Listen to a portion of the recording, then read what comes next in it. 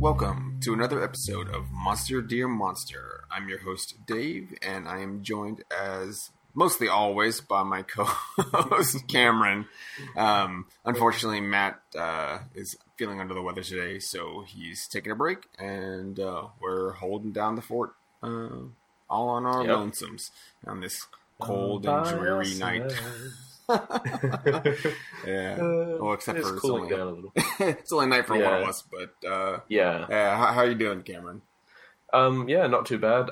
This is another one of my patented long days where I do another podcast at some point in the morning, and then I do this in the evening. This early this morning for me, I did a recording for Dark Insight, so that'll be out this week as well. I'm really looking forward to that. That was a lot of fun to record. How are you going? Yeah, doing pretty good. Just, I don't know, the weather here has been bouncing back and forth. It was 60 degrees like 2 days ago, and then it was back to 90. So it's like, okay, great. Yeah, it's been getting hotter here. It looks like it's trying to ramp up towards summer, but then we had a giant thunderstorm and it got a lot cooler, a lot quicker. It's still a little all over the place. Yeah, it's just not wanting to turn into fall. It's struggling. Our spring isn't quite kicking off either. Well, I had jeans and a jacket, and then a day later, shorts and a tank top. All right. Yep. But it is what it is, I guess. Well, we'll deal. Yeah. I'm not in the burning desert anymore, so at least I'll have a fall. Exactly. It'll cool down a bit, if nothing else. Yeah. But anyway, what are we taking a look at today? Today we are looking at the Wendigo, or any number of pronunciations and spellings. Yeah. This is a creature from Native American myth and legend.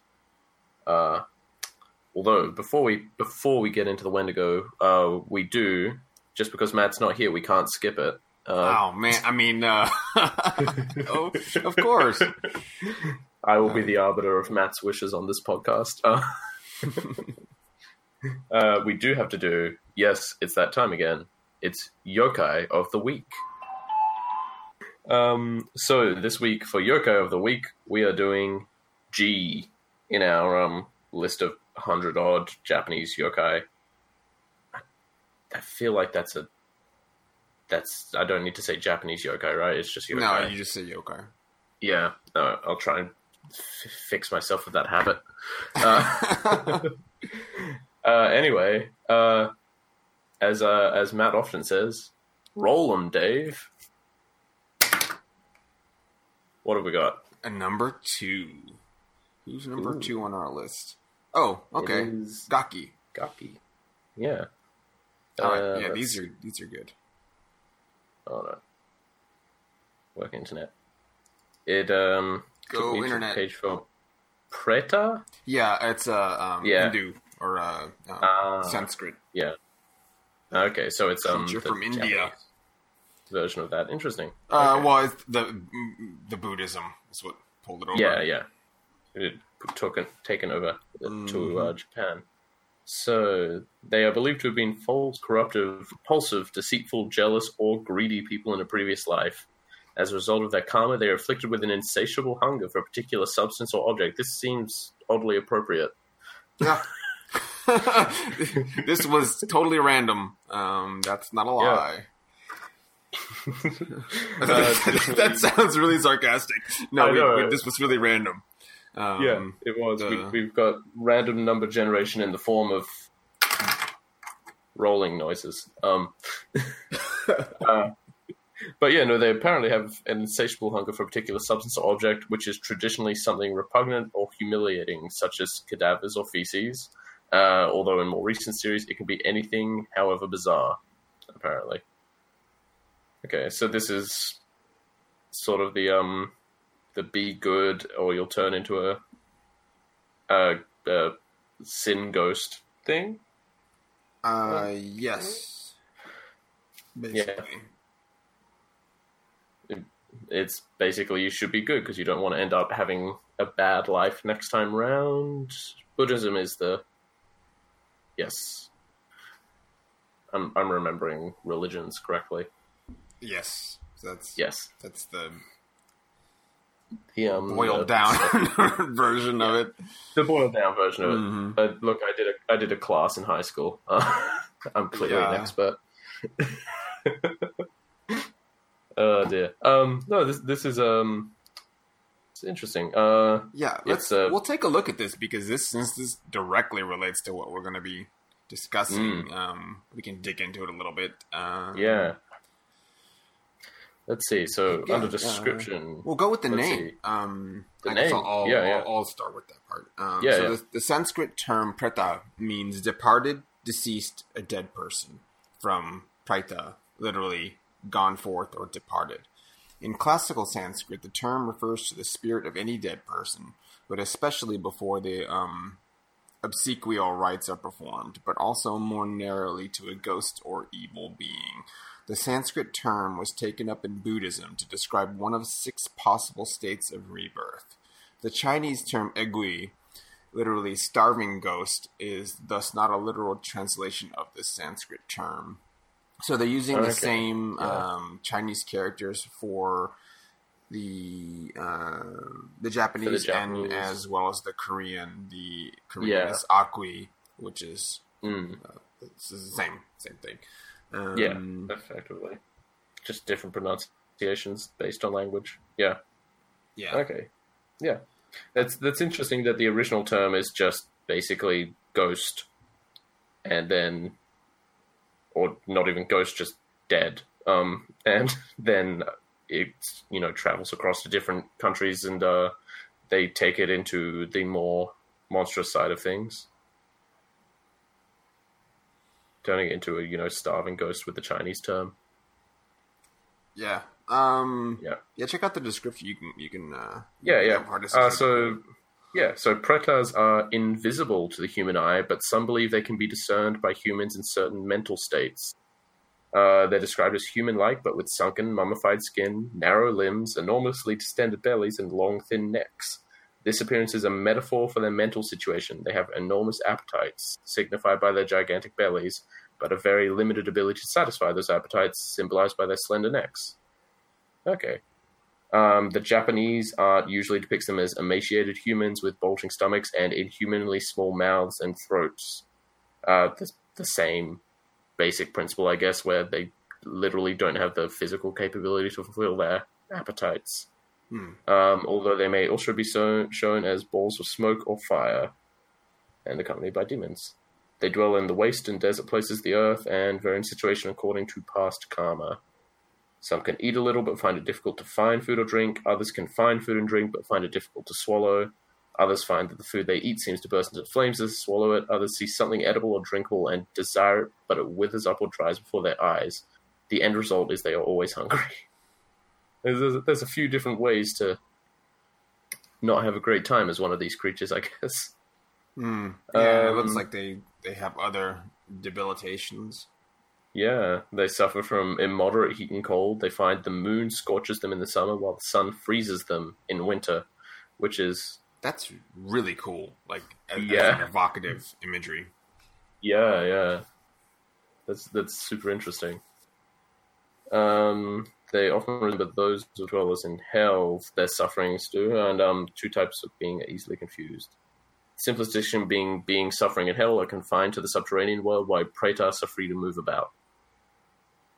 Yeah, so it's that's really interesting, actually. I like the idea where you can't actually see them unless you're in the right state of mind to see one. Yeah, like, presumably, I think that probably helps with a lot of the ghosts. I think it's the same idea, at least in Chinese mythology. Or it has to be a time of the year, like specific days or month. I think there's a month that's the ghost month. It's just a month where all the ghosts come out. Well, I think you can see them. That's always the problem. You can just see them. Yeah. Oh, that'd be wild. Oh god. I mean, it is October, so we're kind of in the ghost month, I guess. Yeah. Although I think it's the wrong ghost month, but No, there's little local traditions. So here, since 657, some Japanese Buddhists have observed a special day in mid-August to remember the Gaki. Through such offerings and remembrances, it is believed that the hungry ghosts may be released from their torment. In the modern Japanese language, the word Gaki is often used to mean spoiled child or brat, and in a game of tag, the person who is it may be known as the Gaki. Okay, yeah. And then there's also a different version of them for Hinduism as opposed to Buddhism, where they are real beings as opposed to these more spiritual ghosts. They're a form, a body consisting only of air and akasha, which is the sky or dark matter or space, two of the 5 elements which constitute a body on Earth or any other planet. So they're not as real as other things, but they're definitely still real under Hinduism, I guess, as far as physicality is concerned. Yeah, the last sentence of that, looks like it's not specifically cited, but it says the elements except akasha or sky or dark matter, which is what they're composed of, is defined as the common constituent throughout the universe, and the remaining 4 are common to properties of the planets, etc. This is the reason that Pretas cannot eat or drink, as the rest of the 3 elements, earth, fire, and water, are missing from their composition. So they cannot digest or take things in physically. Food. Yeah, that's another interesting take on it. So they're just deficient in their base physical form, and that's why they can't eat or drink or whatever. As opposed to you were bad in a previous life. This is your punishment. Well, I think that's also why you probably can't see them. Yeah. Let me see. Yeah, I guess their souls being put into these bodies for whatever reason. Yeah. Okay. That's interesting. We've got a few different takes on them. And yeah, these seem very, very appropriate for today's episode. Yeah, we'll probably take another lengthier look at this in a future episode when we come back around to it, because there's a pretty good entry on Hungry Ghost in general. Yeah. But that has been Yokai of the Week. Boom, boom, boom, boom, boom. All right, time to get into the actual episode. Oh, yeah. Oh, dear. Why don't you start us off?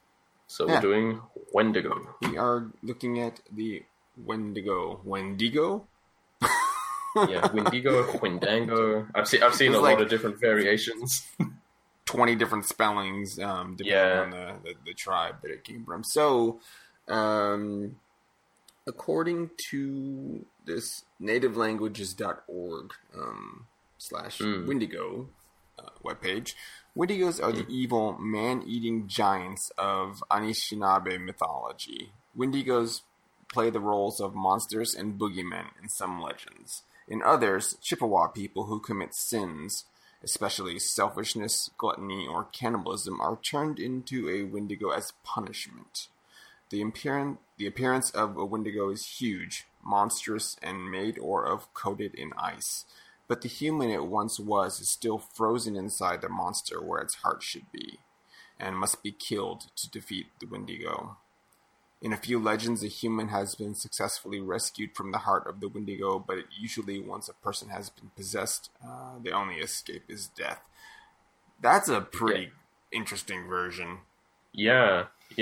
Like the initial version, I'd only ever heard of these before looking into it a little bit. Sure, as the you do a bad thing and you turn into this monster, but you're still essentially just a human body. This is really cool, where it's like you form this spiritual monster around yourself, and you got to kill the guy in the heart, because there's not an actual heart. There's the guy in the middle.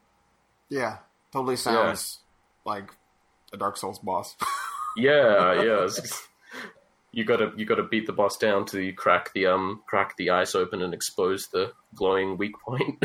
Yeah, kind of deal. That's really cool. Yeah, and this isn't a version that I've seen depicted No. in any media as far as I'm aware.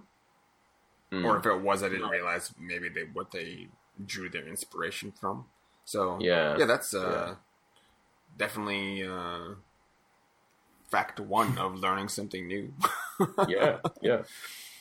All right, and then we have a couple different descriptions, so I'll just kind of go through those. The Wendigo was gaunt to the point of emaciation. Its desiccated skin pulled tightly over its bones. With its bones pushing out against its skin, its complexion the ash gray of death, and its eyes pushed deep back into their sockets. The Wendigo looked like a gaunt skeleton recently disinterred from the grave. What lips it had were tattered and bloody, unclean and suffering from separations of the flesh. The Wendigo gave off a strange and eerie odor of decay and decomposition, of death and corruption. So this depiction we will be seeing in some media. Yeah, and it's a lot more traditionally zombie-like. It appears to be someone who's starved to death or something like that, effectively, as opposed to the ice giant from the Anishinaabe mythology. Yeah. This also sounds more like the Hungry Ghost. Yeah. It reads almost like an exact description. It's emaciated.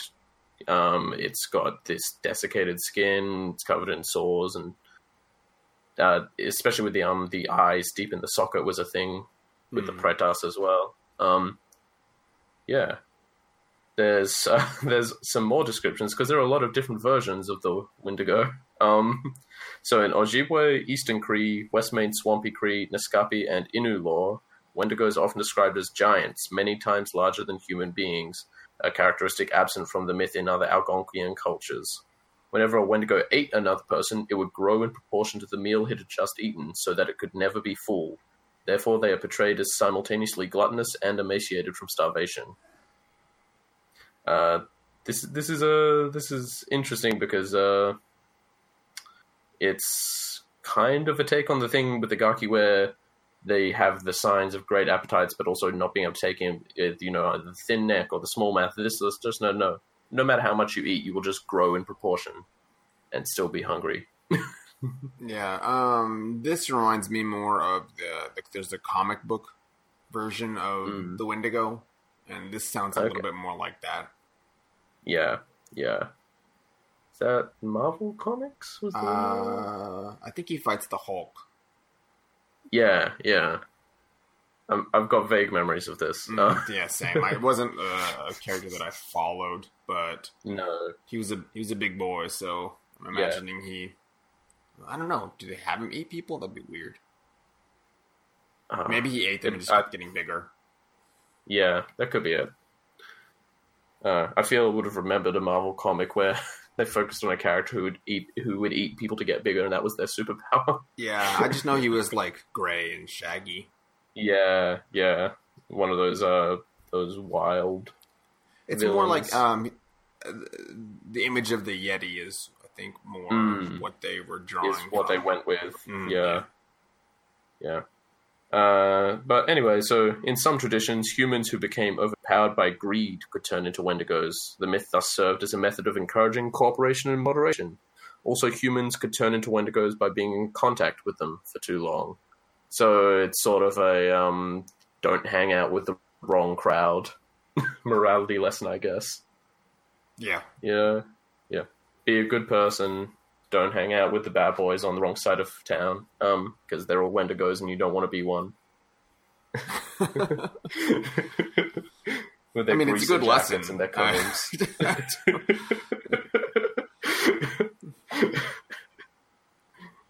Just a bunch of Wendigos clicking as you walk by. Yeah, it's all like a good burst of the song. Yeah. I'm sorry. Wendigo the musical. Episode title. I mean, I guess they could have played it along with Cannibal the musical. Just true. Kept going. Yeah, the sequel we've all been salivating for. Yeah, something like that. Something like that. Okay, so we've touched on the lore, some of the origins of this Wendigo idea, this concept. But it also, I guess, permeated other things, and became part of the popular culture consciousness through some stories and some authors. I guess so, arguably influential and popular authors took these tales and kind of spun them into their own thing. So the first one, and one that we took a little bit of a deeper look at, is by Algernon Blackwood. It's simply entitled The Wendigo and was published in 1910. This book apparently influenced H.P. Lovecraft and August Derleth in their own creations of similar beings. What did you think of this story? I actually quite enjoy this. It's traditional for the time. It's sort of a slightly slower paced, very descriptive narrative, but I would say it was effective in kind of weirding me out and making me wonder what was going on. Like, it's not that I don't know anything about Wendigo mythology and things like that, but I'm like reading this short story and there's this weird stuff happening and interesting things going on, and some interesting depictions as well. I believe H.P. Lovecraft actually mentioned specifically a part of the book involving a set of footprints changing, and he praised that as a way to make things seem strange and unusual because not going to go through the whole story obviously, but there's a part where the Wendigo makes off with one of the characters, sort of abducts them, and one of the other characters gives chase and is tracking the footprints through the snow and just watching the gap between each footprint get longer and longer and longer and longer until there's 18 feet in between each footstep. And he's watching his companion's footsteps stretch in the exact same way, and eventually reaches a point where they just stop. And that's because the Wendigo is off running through the night sky with its feet on fire from how fast it's going. And there's just some really cool there's some really cool descriptors there, and super interesting as well. Like lots of little touches that made it feel a little more realistic. Things like there's always a slight strange odor on the air when it comes around and things like that. It was very enjoyable. Yeah, I think as the book is, or I guess the novella is written, I enjoyed more the flavor text that was being in the descriptions. Those are the whole central passages where they're just talking about the wilderness. And the wilderness is its own character. It is sort of the Wendigo. It's a monster. But yeah, I wish I had highlighted the paragraphs. There was some just really good descriptive text talking about I think it was this one where one of the characters mentions that the sun is dipping its bald head into the rivers. That's a paraphrase of what he says. Yeah, but it's a lot of visually striking imagery, and he goes he doubles down on the sense and the smell of the brûlé, I guess what they called sort of Lovecraft would have said blasted heath. And this is these fire burned areas. Yeah, it's giant wildfires that wiped out huge swaths of the forest, and he's talking about the disturbing look of the burnt stumps, and you could still, it's a year later and you could still smell charcoal and ash. Coming back with ash all over your stuff. It is. It established a very specific mood, and was well done. Did you just read this Is this the first time you read this story? This is the first time I've read this, I'm fairly sure. It seemed familiar as I read it, but that could just be the style of writing. I'm fairly sure I don't remember the actual outcomes of the tale itself. So I think it might just be I've been reading a lot of period pieces. Yeah. Yeah, no, it was my first time reading through it, so it was like you said, he also really does the environment really well. He really sells the feeling of, oh, it's us and this effectively infinite wilderness. You know, if we get lost, no one's probably ever going to find us. There are areas here where no one will ever tread in 100 years. You know, that kind of feeling. Yeah, it's like, I don't even think he says 100 years. I think it's just like no one will. It's so vast that there's spaces where man will like never see, or never see the side. Yeah. Something similar to that. Yeah, I read this probably in high school. I think when I was getting into Lovecraft, and I don't even know how I would have like found. It must have been in a collection of stories. I'm imagining, because at the time there wouldn't have been any kind of Wikipedia or really any. I wouldn't have done any research online. It would have all been like in the stacks or to the card catalog at the library. Regardless, somehow I remember reading this back then. Like I just remembered DeFago's his I guess notable quotes that he's keeps spouting off. I want to read it, but it's not a line that translates well. I think spoken. It needs the context of the rest of the piece. Well, even just in listening to it in my head, like as the characters would encounter this, it sounds silly. Yeah, I know the line you're talking about. I'm just gonna read it anyway. Yeah, go.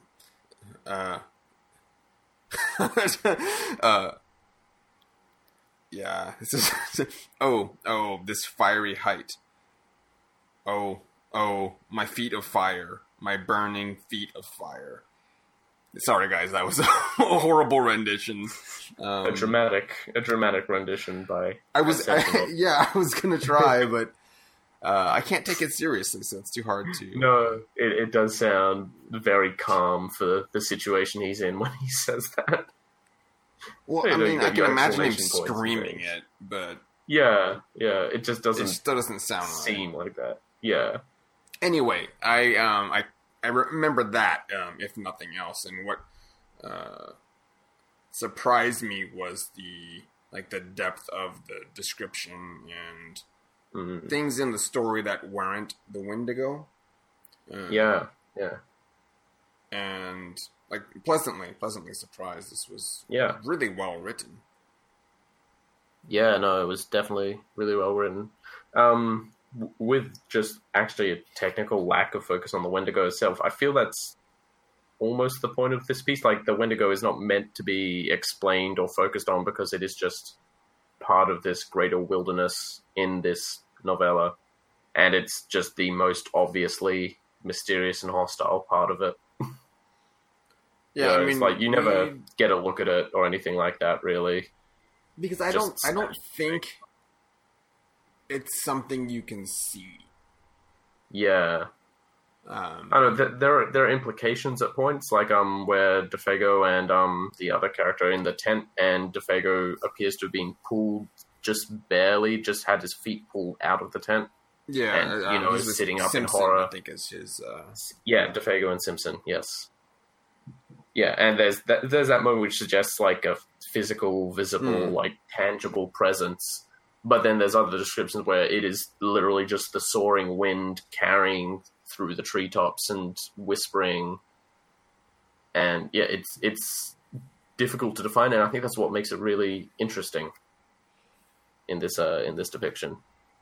Well, it works better for the fiction because he's not the author is not showing his hand here. It's a case of less is more, taken to like the extreme, because he did so much description on the wilderness, which I think that's why that wilderness is sort of the Wendigo in this story. Is he did describe it, but you're looking for like a physical beast, and it's not there. It's like an idea. No.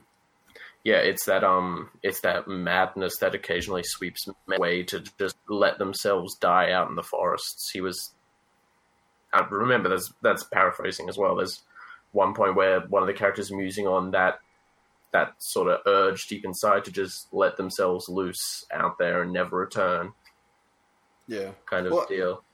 I mean, they bring it up within the story. The characters themselves talk about that.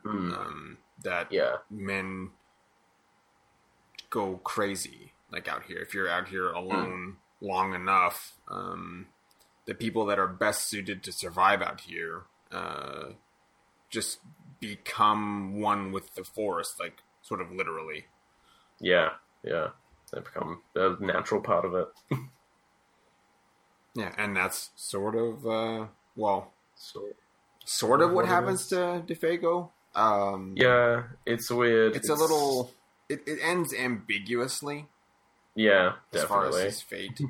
I mean, he dies. He doesn't make it out. But it's also implied that he, like, on a spiritual or mental level, isn't really there in his body at that point either. Like, the essence of him is somewhere out there with the Wendigo, or as part of the Wendigo, potentially. Yeah. Sort of just and I think that's maybe what the wilderness. Wendigo is. It's not, confined to a physical form. It is something that's the curious and wild heart of man. That's what this is trying to talk about. Because DeFago is dragged off. He's carried off into the sky. And in doing so, there's part of the legend that's related by another character is that if you see the Wendigo, it's an ill omen, a portent of your doom. And not only would you see it, but it sort of calls for you. Yeah, and that's what happens where it to whispers for DeFago. you. Is he hears it calling. Something is calling his name, and they can both hear it, I believe. They both hear it, and eventually Simpson also smells the lion that weird musk. Yeah, it's a predatory scent, basically. That DeFago smelled. So I wonder if it's like intimating that Simpson is also developing that ability to survive, in this wilderness, regardless of him wanting to do that. Yeah, like he makes his way back to a hidden canoe that he doesn't quite technically himself remember where it is. Manages to row his way back across 12 miles of lake, and he's literally a college kid from Scotland, I believe. He's like, my body just acted on its own. Yeah, my body just acted on its own, and I somehow managed to make my way back here and survive. Yeah, it was like a 30-mile trek. Yeah, it's a long journey to get anywhere in there. The author gives a really good sense of scale as well. He's like, there's that moment where he realizes 30 miles is literally a drop in the pond as far as traveling around these lakes is concerned, and 200 miles is barely a step, I think is the term he uses. Well, and part of that is when he's being guided, because DeFago is his guide. In the wilderness, they're out hunting moose, and as they're like blazing their trail, DeFago tells him that they left like a central camp, and it's two hunting parties that went in two different directions, and DeFago tells Simpson, we're 30 miles out, but really we're 60 miles away from the guys that we left because they went in the other direction 30 miles. So you think we're just 30 miles away from people, but really now it's 60. And then not to mention how far away that camp is from actual civilization. So this was like, it just gives you that sense of isolation. And they don't do anything. I mean, the author doesn't do anything to make the wilderness seem the least bit like hospitable. Yeah. It is just a wild frontier kind of deal. Yeah. And so I guess the one feature we do get on the Wendigo isn't presented through the Wendigo, but it's presented through Defago when he returns to camp toward the end of the story, and he's off. He seems like a shell of himself, and also maybe a shell of a human. Like something's wrong. There's with something. His appearance. Yeah, he's off. It was described as it's like something's wearing his skin almost. Yeah, but I think it looks like it had sagged, like as if pounded by ravaging winds or something had like pushed his skin down. Yeah. Like he's flying at some incredible rate of speed. Which may his have fiery have heights. been. However, something physically other than just his general appearance has changed, and it doesn't ever describe it. I think maybe because doing so would have lessened the impact, but we're given this narration through Simpson's point of view, and he says that the other men saw Defago's feet and flipped out. Yeah. And then Defago himself is like, you saw my feet. Now I have to go. Now I must go. And then the real Defago's body is dropped back at them or something? No.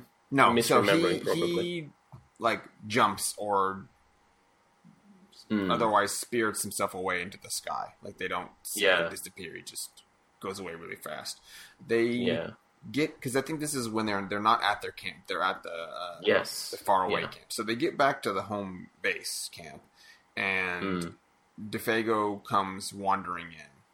I don't even think he was wandering. He comes back and he's like before he was still before he was still like coherent, but seemed like a different person. Now this is just him, and he's just been like drained of any Defago-ness. And they talk how he must have like gone the long way around and walked around the edge of one of the lakes to get there. And his feet are frozen and burned from the cold and from all the walking. Yeah. Potentially, presumably. Yeah, Definitely which would give you that idea heights. of my burning feet of fire is that he simply had frostbite, and his feet are, and then chronic tissue. He never seems to recover to his true former self, and he dies a few weeks later. Yeah, he died I don't even know if it was a few weeks. It was really, really soon after. Yeah, it was very soon after. And never recovers from his experience with the Wendigo. Which, I mean, fair enough, it sounds terrifying. Get dragged out of camp, spirited away through the air at fast speeds, and then have to walk your way the long way around through the wilderness to get back. Yeah, don't blame him for being drained of any semblance of his former self. Yeah, so that is The Wendigo by Algernon Blackwood. This ended up influencing, as I think we slightly mentioned, H.P. Lovecraft and August Derleth, who created the Great Old One Ithaqua in several pieces of fiction, and I think some other Brian Lumley and a few other contemporaries expanded upon this god and kind of made it their own thing. But here's the description of Ithaqua. Is one of the great old ones and appears as a horrifying giant with a roughly human shape and glowing red eyes. He has been reported from as far north as the Arctic to the subarctic, where Native Americans first encountered him. He is believed to prowl the Arctic waste, hunting down unwary travelers and slaying them gruesomely, and is said to have inspired the Native American legend of the Wendigo and possibly the Yeti. I believe in Brian Lumley's, I don't know if it's like it's Titus Crow. It's not the Negroscope. So Titus Crow, Ithaqua is there and is like an outer god presiding over the land of Borea. And he travels from that plane to like the Earth realm to abduct people to worship him. And I think he goes after the ladies to try and create offspring to do something or other. I don't think like to rule over the cosmos stuff, I guess. It is. Yeah, it's basically just drawing, like visually at least, on the sort of thin ice giant version of the traditional Wendigo. And then they're trying to make a mythos here, so it's like, well, no, he's technically the inspiration for the Wendigo and possibly the Yeti. It's pretty interesting. It's meta. The thing that's inspired by these legends actually just really inspired the legend. Yeah, clearly. Yeah, I mean, to be fair, as far as the Cthulhu mythos goes, it's interesting to have a great one that just walks around, the ice lands, through tundras and across glaciers and things. And occasionally people see it and they just get murdered. And that's a great one. It's just a weird monster that walks around and occasionally does some other stuff. Yeah, I mean, it sounds like Robert E. Howard-y. Sort of super old world. Could fit into Conan. Pantheon. Oh yeah, I could imagine Conan versus Ithaqua. Yeah, I mean, he's fought ice giants, so yeah, it's the same principle. The bigger one. Bigger. Yeah. All right, and then we have there's two films, or I guess three films. So there's a film Wendigo in 2001. Was directed by Larry Fessenden, and we'll come across his name in a little bit again. There is Ravenous in 1999, and then Dark Was the Night in 2014. Of the three, Dark Was the Night is probably the most loosely, I guess, inspired by Wendigo. Ravenous draws specifically on the idea that if you become a cannibal, that makes you something more than human and less than human, I guess, at the same time. Yeah. Gives you extra strength, healing powers, all sort of things that weren't really attributed to, the Wendigo narrative as a whole, other than you're some sort of monster now that you've consumed human flesh.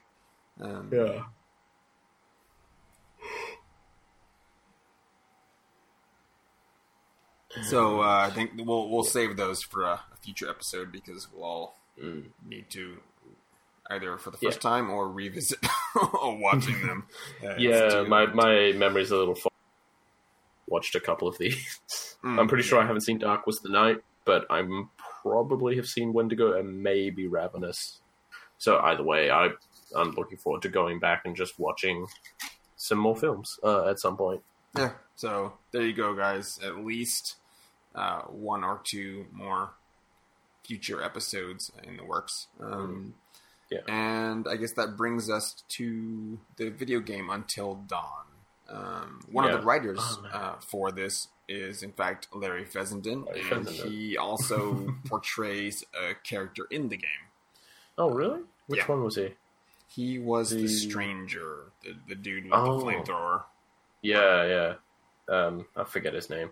I know he had one, but it was never actually mentioned in game. I'm pretty sure. I think it was just credits and extra items that you could find. Yeah. I'm pretty sure he never actually said. Or was it Billy? No, that'd be too easy. No, ignore me. My mind is all over the place. Until Dawn was great because this was a real twist because the game's entire marketing was as a psycho thriller. There's a dude in a scary mask coming to get the teens experience. And then about halfway through, it goes, Larry Fessenden's character actually comes in. It's like, this mountain don't belong to whatever family. It don't belong to you. It don't belong to me. This mountain belong to the Wendigo. That's the Washington family. Yeah, the Washington family. That was it. That was. Thank you. That was such a great moment because that made me really happy because I'd heard about the Wendigo before. And like, it's not something that's really been done in games as much either. Like a lot of games don't focus on Native American mythology at all. I mean, like the original Prey a little bit, but there's not too many good examples of it. And yeah, it was a twist. It was same. They did the same thing Bloodborne did with their mid-game twist of your game's not exactly what you thought it was about. Hey, did you know going into Until Dawn that it involved Wendigos? No, I didn't. I didn't. Okay, so I watched a Let's Play of this when it came out, like the same day or whatever when it launched. Yeah. So it's basically an interactive movie. I think it's less a game and more that. Yeah, it's a choose your own adventure style thing. Yeah, you know, do you go investigate the noise or do you stick with the group? You should always stick with the group. Just put that out there. It's not like an action adventure romp or anything. You can move around, look at the environment, and then make character decisions, but that's about it. But yeah, no, it's like I said, it starts out as like it's just billed as a psycho thriller game. Like the Wendigo technically appears right at the start, but it's never in shot. And the way each scene is shot implies that, you know, the two young women at the start were running from the grizzled old man of the mountain as opposed to running from this horrific nightmare creature. And the game drops hints throughout. You know, you can find texts that talk about traditional Native American stories, about greed and the balance of nature and things like that. And eventually you do see them, and it turns out, hey, the old man on the mountain's not a bad guy. He just wants to protect all these dumb kids from getting all over the mountain and getting eaten. Yeah, he's just trying to keep them off or keep anybody off the mountain for their own safety. But his well-meaning intentions gets these twin girls killed. Yeah, well, because he looks super scary. Oh, yeah, he's running around in a mask and a flamethrower. Mask and a flamethrower. Yeah. It's not surprising.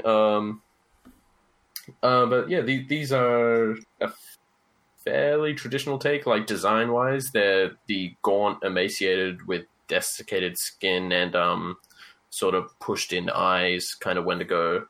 But they're animated really interestingly, because they move in these super short, sharp bursts where they basically frame jump and almost teleport around, it looks like, as they jump. I mean, they're definitely like a supernatural through and through creature. It's not it's not just it's not a virus or parasite. Creepy looking. They are given different attributes. Effectively, because of that. There's a film, The Devil's Pass, which is about the Dyatlov Pass incident, where a bunch of students disappeared in, I think it's Russia or maybe it's the Ukraine. Yeah. The the creatures in that movie it's this, basically. Yeah. Yeah. Except for those ones specifically do teleport around, but it's the same, like, naked, gaunt. Yeah. Naked, gaunt, humanoid creatures but just that barely. Got sharp teeth and pointy fingers. And claws. Yeah, and it is a very physical change. It's like it's basic human structure, but the proportions are all off there with these super long limbs as well. I think specifically the Wendigo that used to be Hannah, one of the characters from the prologue, is different in some way to the others because it appears to be much bigger and stronger than the other ones. But I don't know. I never dug super deep into the backstory lore, so I don't know if there's an actual explanation for that. I don't think there was. Yeah, I don't know. It's been a while since I watched the Let's Play. I put in about 45 minutes to actually play it, so I could get a better grasp of at least the game mechanics. Yeah. And I definitely gonna go back and finish it. It was really enjoyable It's a good game. for the part that I played. Yeah. I guess as far as like. It's not something we really do talk about, but just trying to control the characters, these kids. Well, apparently they had all been drinking a little because every time I tried to control them, they just wandered around. Yeah, just a little, it was a little loose. Yeah, because it's a combination of like that. It feels like Silent Hill 1 as far as the camera angles, and then you get sort of a tank control like Resident Evil. Yeah, like they just turn weird. It's. I kept running into the wrong corners, right. or it just it doesn't move like you want it to. But I think that doesn't really take away anything from the experience. Yeah, but it never makes you fail a sequence because you didn't run away properly. Because like any chase sequence is most of the running is done cutscenes wise, and the meat in the chase is which decisions you make on which paths you take or distractions you attempt, kind of thing. Like you never fail a chase sequence because I wasn't able to physically maneuver my character around. Yeah, it's more the quick time events. Like if anything, you failed to press the button. Time. Yeah. Oh, yeah. If you hate quick time events, maybe this game is not for you. For anyone who's listening, yeah, because that's what the game is. But So these Wendigo in particular are sort of they're again a spiritual Native American being that are bound in particular to this mountain. It would seem where there's sort of just these spirits in the air that will enter into people who commit cannibalism, and then begin to change them into a Wendigo. It seems like the process is initially slow, like it takes a couple of days or a week to get going, but then the actual transformation is very fast. There's a point where backstory of the game, a bunch of miners got trapped in a cave and had survived by eating each other, and then the government found out and did experiments on the Wendigos because they wanted to know what was going on, and eventually abandoned the whole project. But there's an old school film reel of a guy who gets strapped down into a chair for examination. The nurse walks off to go collect some stuff, and in that 2-minute span, he changes, and with the change, gets really thin wrists, just pulls himself out of the chair, up onto the wall. So it takes a while to get going, and it's sort of mental changes first and then physical changes that happen very quickly, it would seem. But the big thing we get through the game, we are going to spoil this by talking about how the Wendigos work, incidentally. We just ruined the game. If you haven't played this, play it anyway. I would say. It's, play it anyway because it's fun. But I guess what is neat is the game uses this idea of butterfly effect. So all of your choices have an impact on basically who survives at the end of the game, and it's possible to have all of these kids don't make it, or some of them do, or they all do. It's you have to kind of game the system, I think, to get those endings. But each playthrough, providing you do different choices, shows you a little bit more about the events going on, or just a different side to these characters. So it's worth it just for that, I mean, playing this one time, you're going to get a completely different experience the second time you play through. Provided it doesn't take super long. No, it's like a 9-hour game, maybe. Yeah. Unless you can't really like go faster, but you can't go much slower faster either. No. Yeah. Yeah, it's a set time investment. It's not a massive amount of time, so it's worth it to give it a go, I'd say, especially if you've got PS Plus. It was free a month or two ago, so you probably have it. Yeah, if you picked it up, play it. Around to it. Give it a if you picked it up, play it. Anyway, so the as I was saying, the sort of interesting twist with the Wendigos here is you don't want to kill the Wendigo, because as long as the spirit is inhabiting a physical body, it can't affect other people, and it can't infect other people with the Wendigo change. So, but if you kill that physical body, the spirit is released into the air around the mountain and can infect someone again, as is shown in the game. You know, a couple of the Wendigos get killed, and you see, it's kind of a goofy old horror movie effect, but you see this sort of screaming ghost skull effect sort of spiral out of the flames after an explosive barrel gets shot and kills one of them. Yeah. And that's literally the spirit returning to the air, and that one actually does infect one of the characters in one of the potential ends for one of the characters. They begin to turn. Yeah, and so it also explains why the miners that were being studied just weren't all killed. Yeah, because, you know, if you're killed, they'll just pop up again the next time someone gets desperate up on the mountain.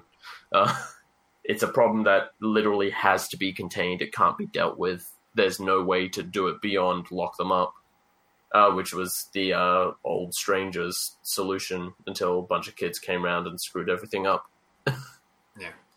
And then to protect himself, that's why he has the flamethrower, because they're not really impervious to bullets, but their skin is much harder than humans, and fire does injure them. It'll burn them, burn their skin away, so they become more vulnerable.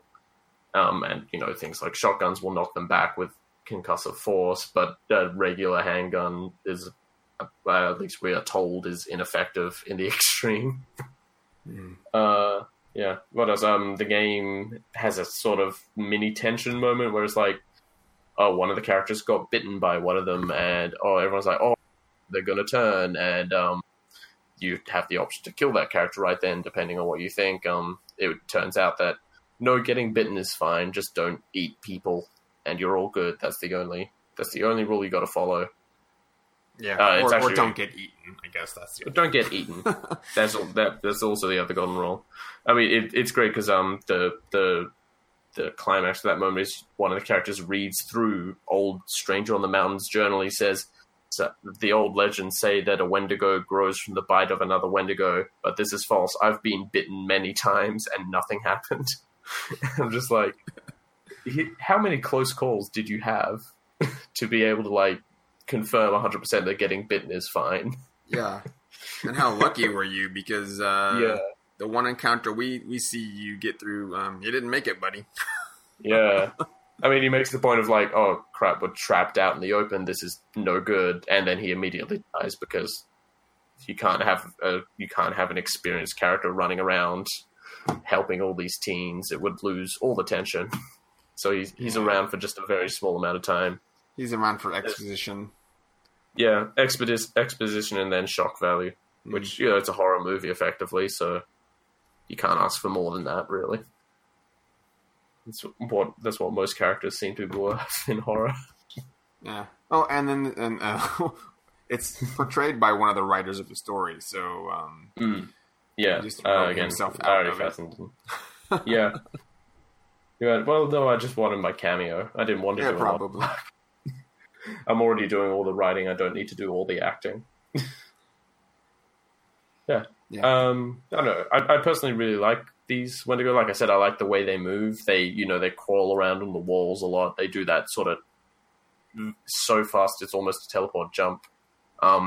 Sound-wise as well, all the movement sounds are really good on them, and they have really sort of harsh, keening scream that they communicate. I've just remembered another thing. They sort of hunt by sound and movement.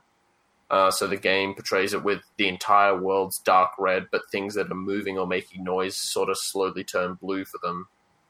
And so the idea is, again, it's a game mechanic because the DualShock 4 has a motion sensor. You've just got to hold it perfectly still so that the icon for the little light at the front of the controller doesn't move outside a box. It's like, hold still. They Jurassic Park it. Don't move a muscle.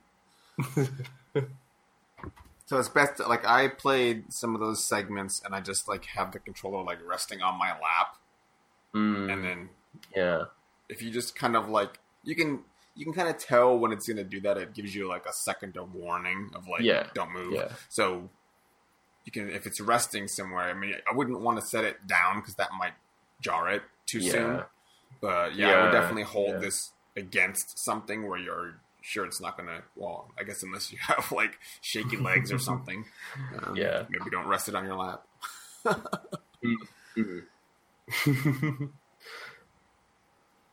But yeah, I mean, overall this is a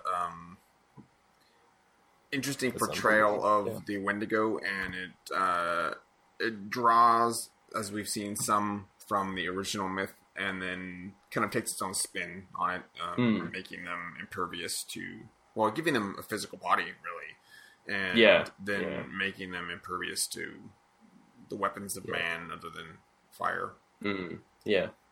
I mean, I think it feels natural. Like they did enough work to make it feel like this could just be another tribe's version of the Wendigo, where it's a spirit that possesses people who commit an evil act, and then makes them these horrific monsters that are incredibly difficult to get rid of, and there's no point to get rid of them.